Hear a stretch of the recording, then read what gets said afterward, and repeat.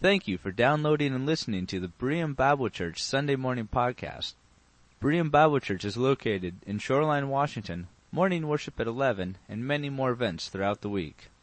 For more information, please visit our website at www.bereanshoreline.org. And as they're going on, I invite you to open your Bibles to John chapter 10.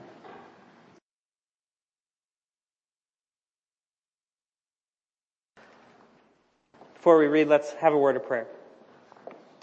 God, as we open your word together as a body, as your family, we think about, as we are preparing for our missions conference, we think about our brothers and sisters all around the world who have already engaged in similar activities where they've come together and they've worshiped and they've studied your word and they've talked and learned together what it means to follow you.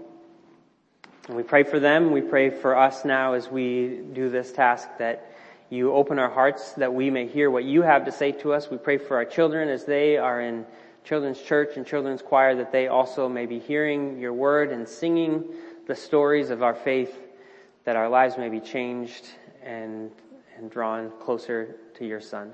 Pray this in your name. Amen. So in John chapter 10, We've been looking at this series, this study in Sunday school and in church, looking at who is Jesus. And in our Sunday school hour, if you haven't been able to join us for Sunday school, in our Sunday school hour, we've been talking about who do people see Jesus to be? And how do people perceive Jesus? And what are their interactions with Him? What are their expectations of Jesus? And during our morning worship time, we've been looking at who does Jesus say that He is? And we've been comparing these two ideas of who do people expect Jesus to be for them and who does Jesus say that He is. And so in John chapter 10, we actually have two of these I am statements that we've been looking at. And we're going to talk about one of them today, and then the other one we're going to hear about in a couple of weeks. But they kind of blend together, and you'll see that as we read. So we already read the first 6 verses today together as a congregation, but let's read those again. John chapter 10, verse 1.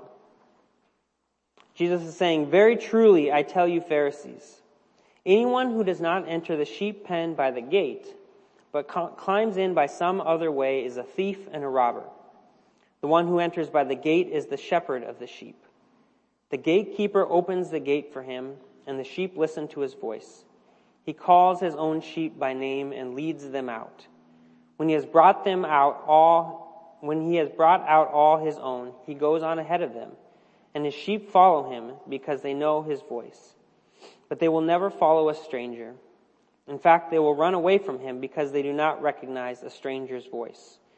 Jesus used this figure of speech, but the Pharisees did not understand what he was telling them. Therefore Jesus said again, "Very truly I tell you, I am the gate for the sheep. All who have come before me are thieves and robbers, but the sheep have not listened to them. I am the gate. Whoever enters through me will be saved.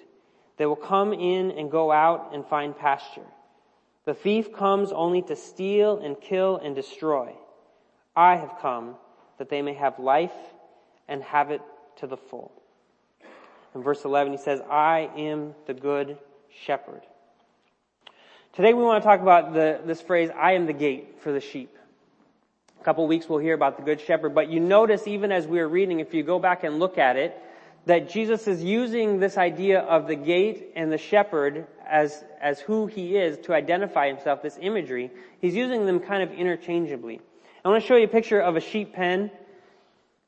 I can turn the lights off here. So this is a typical sheep pen that you would find out in, I don't know, I don't know where this picture was taken from, but you would have an enclosure. Sheep are not very smart, and so you don't need a whole lot to keep them in one place, right? And so they have this wall that they've built. In some places they will have caves that accomplish a similar task. But you have a fairly small opening here, and depending on where you go, you find different sizes of these openings. But you have one opening where they come in and out of. And sometimes today in a lot of places, I think in the United States where people raise sheep, they have physical gates. A lot of times you wouldn't actually have a gate at all, but there would be a gatekeeper who would just sit here and guard the sheep and keep them in place. And sometimes that would be the shepherd, but the story that Jesus is telling us here, a lot of times you would have several flocks that that were kept in one place together.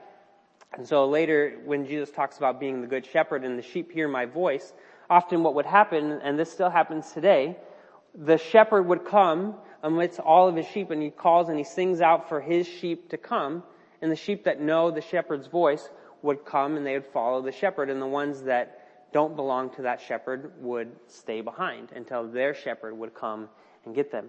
But oftentimes what you would do as the gate for the sheep, sometimes the gate would just be a person, and you would just sit and you would wait, and when it was time for the sheep to come in and out, this is how they would come out. Sometimes this would be in a cave, and so you would put them all in the cave, and then same idea as there would be one small opening that they would come out of.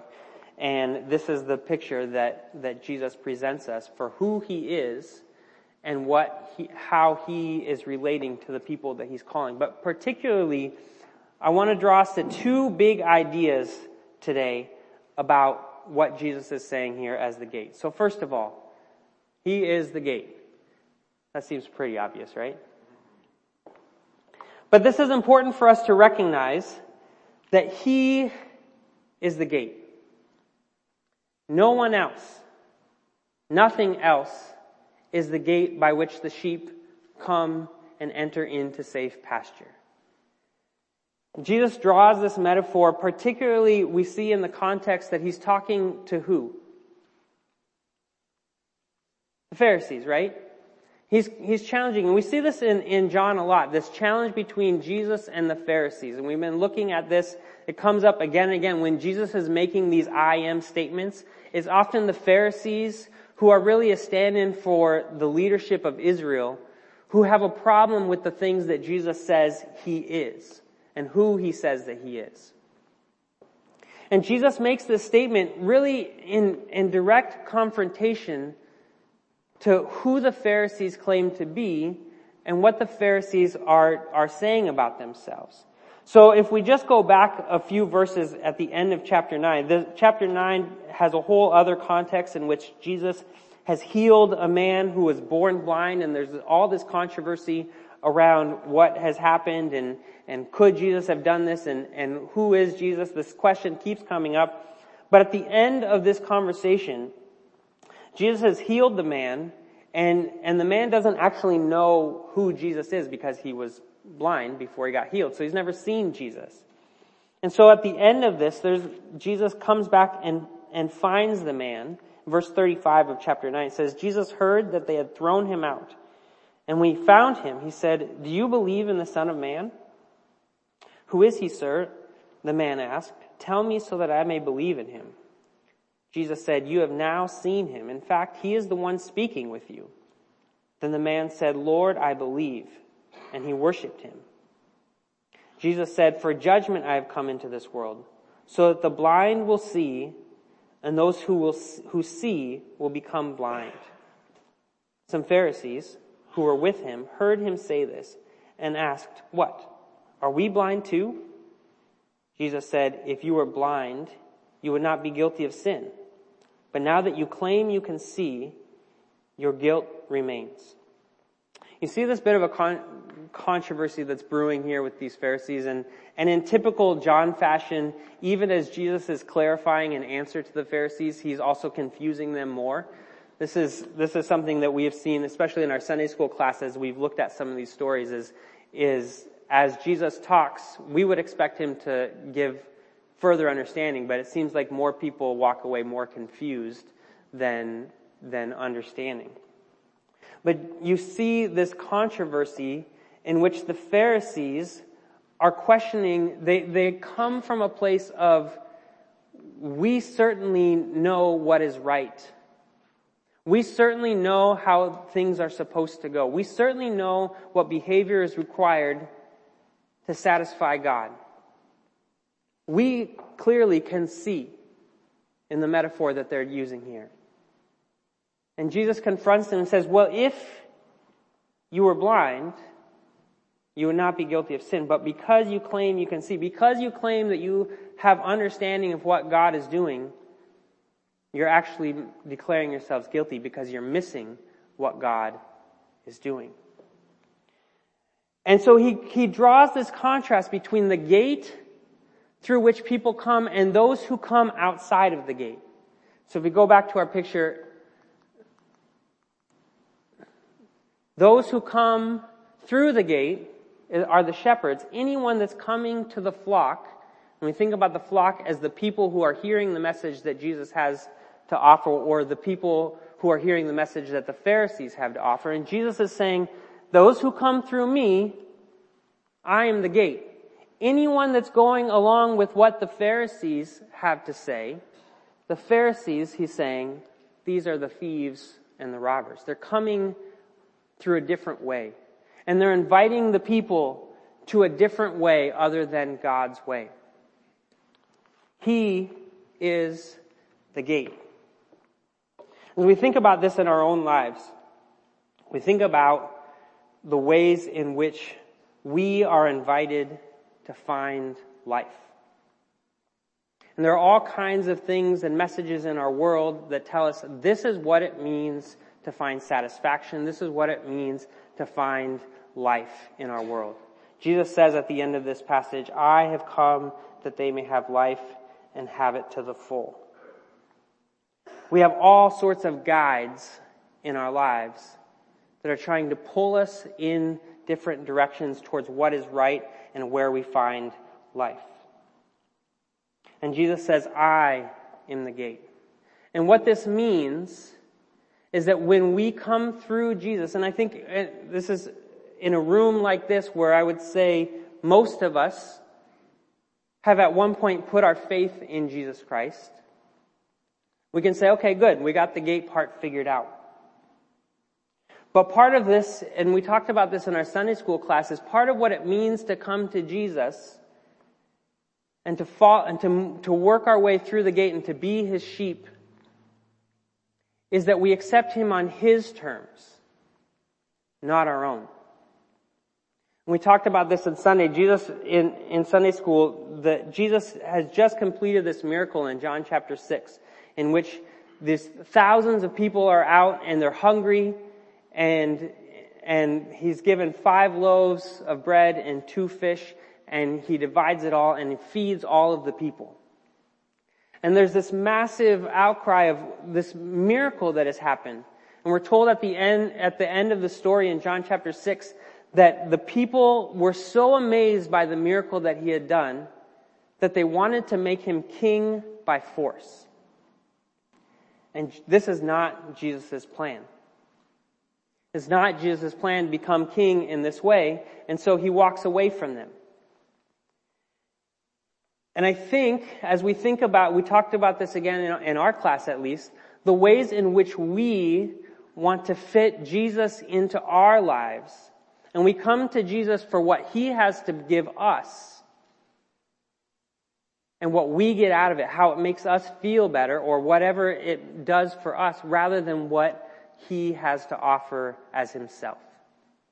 And rather than looking for Jesus on his terms, we want Jesus to fit into our boxes. He is the gate. There's no other. And then secondly, he gives life to the full. He says this at the end. He says, the thief comes only to steal and kill and destroy. I have come that they may have life and have it to the full. Which raises a question, right? What does it mean to have life to the full? I think we could all come up, if we were to sit down and write down our own definitions of what a full life might look like, or your translation might say an abundant life, what that might look like, how we might plan it out if we were to say, okay, from the time of our birth until the time of our death, what would constitute a good, full, abundant life?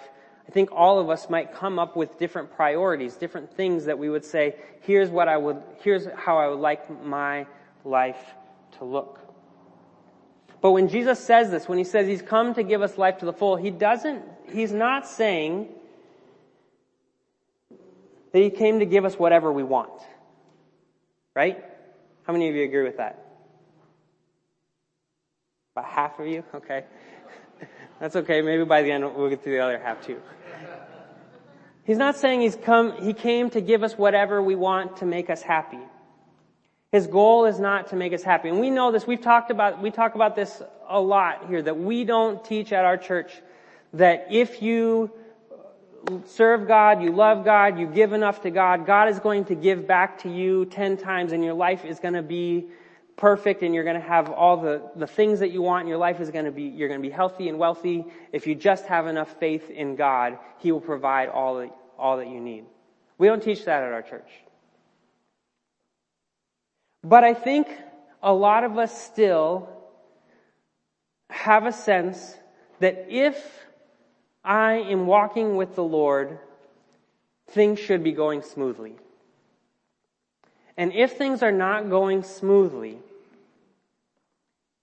if I'm running into conflict, if life gets a little bumpy, it must mean that there's something wrong between me and my relationship with God.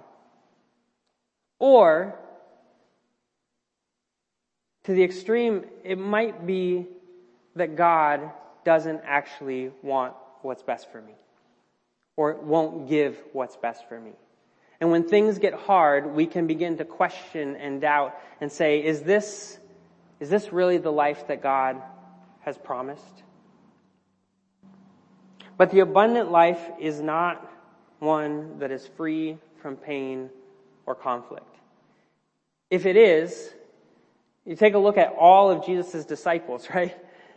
They did not have what we would call an abundant life by our world standards. Their life was not smooth and easy. We just looked at this passage last week, but I'm going to read it to you again from 2 Corinthians chapter 4. Pastor Jim read this to us. Look at how the Apostle Paul, who has given his life to Christ, describes himself.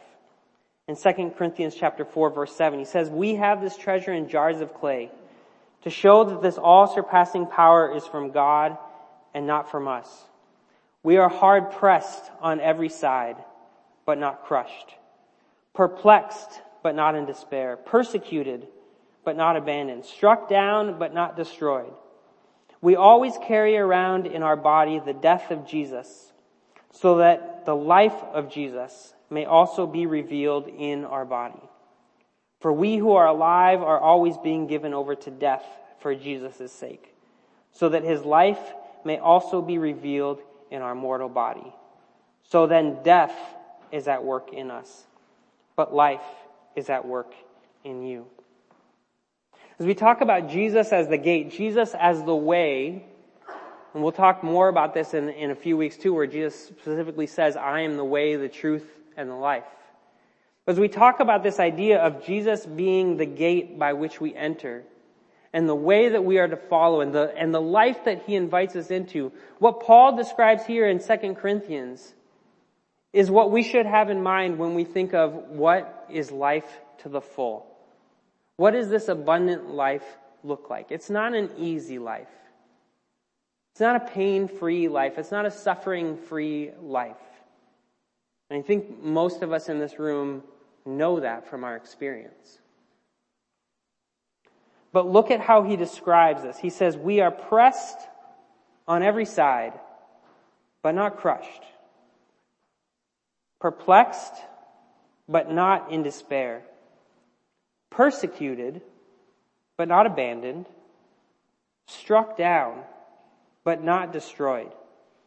He says, we carry around in our body the death of Jesus, so that the life of Jesus may also be revealed in our body. That in our hardship, particularly for Paul and for us, as we serve the Lord, as we follow after Christ, as we're formed more into the image of Christ, There will be painful moments along the way. But that Christ is faithful in those moments.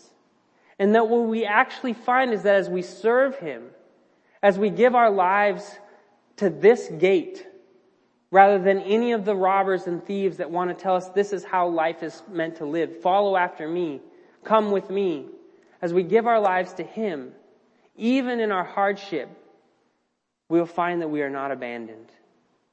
Even in our struggles, we will find that we're not destroyed. That in our suffering and our dying, we find the life of Christ more alive in us. We find an abundant life in our struggles. And I think this is where these two ideas connect for us and for our challenge today. As a parent, we want what's best for our kids, don't we? As we think about their lives and we think about as I mentioned earlier, if you were to describe what an abundant life looks like, you as a child don't have much control over what your life looks like until you get a little bit older, until you gain a little bit of agency. But as parents, we are put in a unique position where we can give our children whatever kind of life is at least within our means, right? And we have the ability to prioritize how they're going to spend their time and how they're going to, what kind of books they're going to read and what kind of TV they're going to watch, or they're not going to watch any TV, or what kind of food they're going to eat. We are shaping this until they get old enough to say, I don't want to do that anymore, right? And I think and this to me is where this starts to hit home for us, all of us as Christians, not just parents. But to think about this idea is, as a parent, we want our kids to be happy. We want them to feel safe. We want to protect them from pain, right? From loneliness. We want them to have a sense of security. We want them to not make the same mistakes we did. And there are so many agendas in our world that say this is what it takes to have, this is what your kid needs to have. And when you're just having a baby and you're reading all the books and all the things on the internet, all of these things are saying this is how you have to do it. If you don't do it this way, your kid's gonna grow up and they're gonna have all these problems. And so you gotta make sure that you're feeding them these foods, or you gotta make sure you're having them listen to Mozart before they're born. All of these things that you're being told, like, this is how your kid's gonna grow up and be smart and be a genius. And, right? Parents, do you remember this experience? Yeah, right? And there's so much pressure, right? So many messages of the world saying this is what needs to, and as adults, we hear those same messages, don't we? Those same instructions that say, if you don't make this decision, the world's going to fall apart. If you don't pursue this kind of career, if you don't get this kind of job, if you don't scale to the next level, if your kids aren't fully successful in this academic, whatever it is, we have all of these messages that are pulling us away and say, this is the priority. Pursue this at all costs. Because if you don't, your life will be incomplete. But He is the gate. He is the one we are to pursue. He is the one who gives life to the full. We have these messages of freedom and ability and all of these things that we are invited to in our world to participate in. And Christ is saying, everything that is not me is a thief and a robber. That all of these means of life that we pursue, that we strive after, that we aim for, are here when Jesus says, the thieves, they come to steal and kill and destroy. And that our goal as parents is not to get our kids to be more like us or to be not like us. Our goal as parents isn't to provide them with safety and security and protection. Our goal as parents is to point them to Christ. To help them see Christ. And hopefully to help them see Christ in us. But primarily to point them back to who Christ is. And our goal as adults, in whatever capacity of life that God has placed us in, is to pursue Christ. To know Christ. And that as we pursue our work and our jobs and our careers and our families and all these other things, that we pursue them through the gate of Christ. We find them through Christ first. Not that Christ becomes another add-on that we do from time to time when it's convenient for us. But that all that we say, all that we do, we funnel it through the gate of Jesus Christ. That He is the gate. He is the one we are to pursue. We live in a world of freedom, right? At least here in America, we have quite a bit of freedom. When I was a kid, someone would ask us for something, and if you're being really snarky, you'd say, it's a free country, right? How many ever said that as a kid, right? Essentially say, do whatever you want, I don't care. And we have a sense in our country and in the way that we, as many of us have been raised, that we have this limitless possibility in our world. We have this freedom. And that Christ has come, as Christians, Christ has come to give us this abundant life in which we pursue Him, and then we have this freedom. We have this freedom in Christ we're free from the effects of sin. We're free from the effects of the law. The things that the Pharisees were saying, here's what you have to do in order to be right with God. We are free from those things. But the invitation of the abundant life, Paul says in Galatians chapter 5, I think is up there. Is it? Oh. There it is. It says, you, my brothers and sisters, were called to be free. You're called to an abundant life. But do not use your freedom to indulge the sinful nature. Rather, serve one another humbly in love. And as we think about the abundant life that God has called us to and invited us to, as we come through Christ, it can open us up to limitless possibilities to say, well, God He's blessed me, He's given me all that I have, and I have this freedom in Him to do and be what I want to be.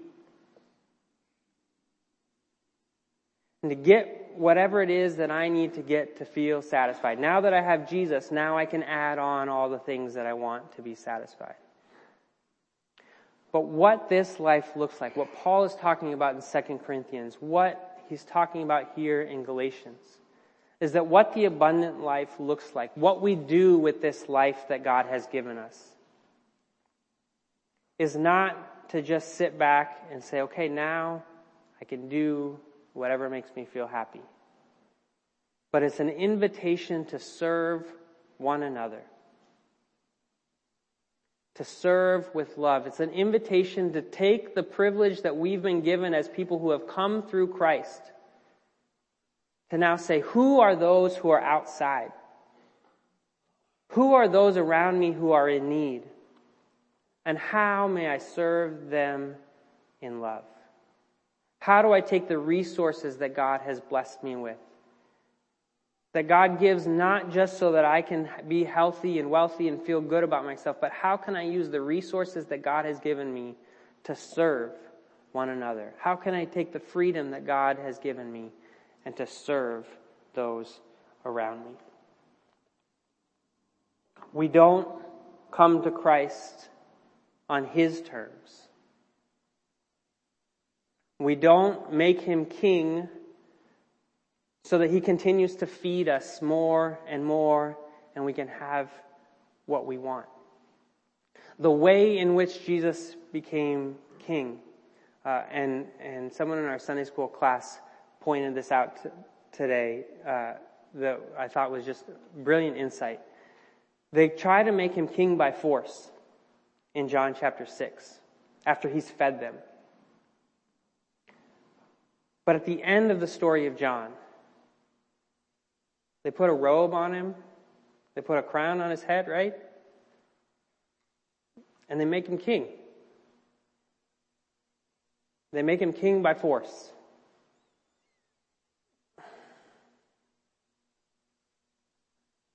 But this was His plan.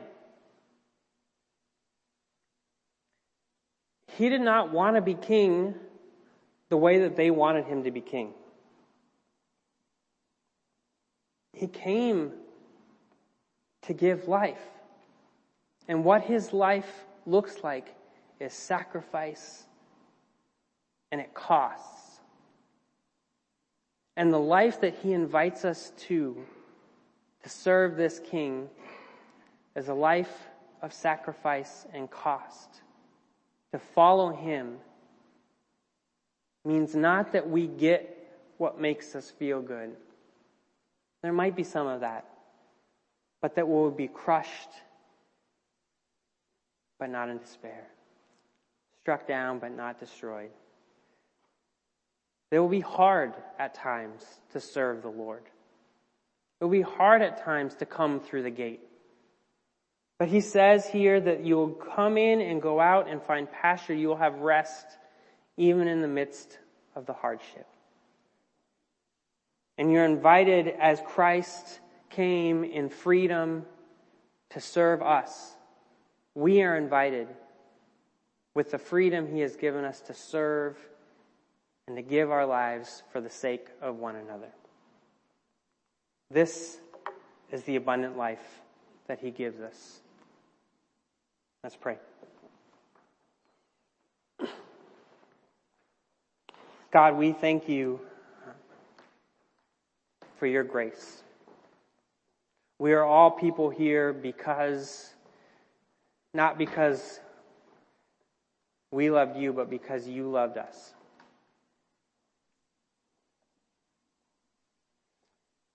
We pray that if there's anyone here who has not put their faith in the work that You have done for all of us,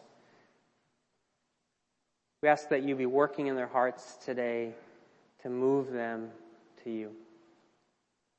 And we pray for all of us who can be so easily consumed with our own desires and our own agendas for an abundant life. We pray that we may come back to You, the gate, come through You into the life that You have for us. May we be a people, may we be a community who enters into our world in a place of love to serve those around us. May we think first of those who are not us. May we follow after You, our King, who gave His life for the world. Amen. The Lord knows you. The Lord knows what you need this week. And my prayer for us as a church is that we may have the clarity to know Him this week. That we may have the clarity to recognize the gate through which we walk. That we may have the clarity to differentiate between the thieves and the robbers that are calling our names and trying to draw us after them, and the shepherd who calls our names. May we have the clarity to walk after Him this week in our schools, in our workplaces, in our neighborhoods, wherever God may take us this week, may we serve one another humbly in love. Through hardship, may we not hear and face the struggles and walk away from them, but may we engage the work that God is calling us to today, tomorrow, throughout this week, as we serve Him with love.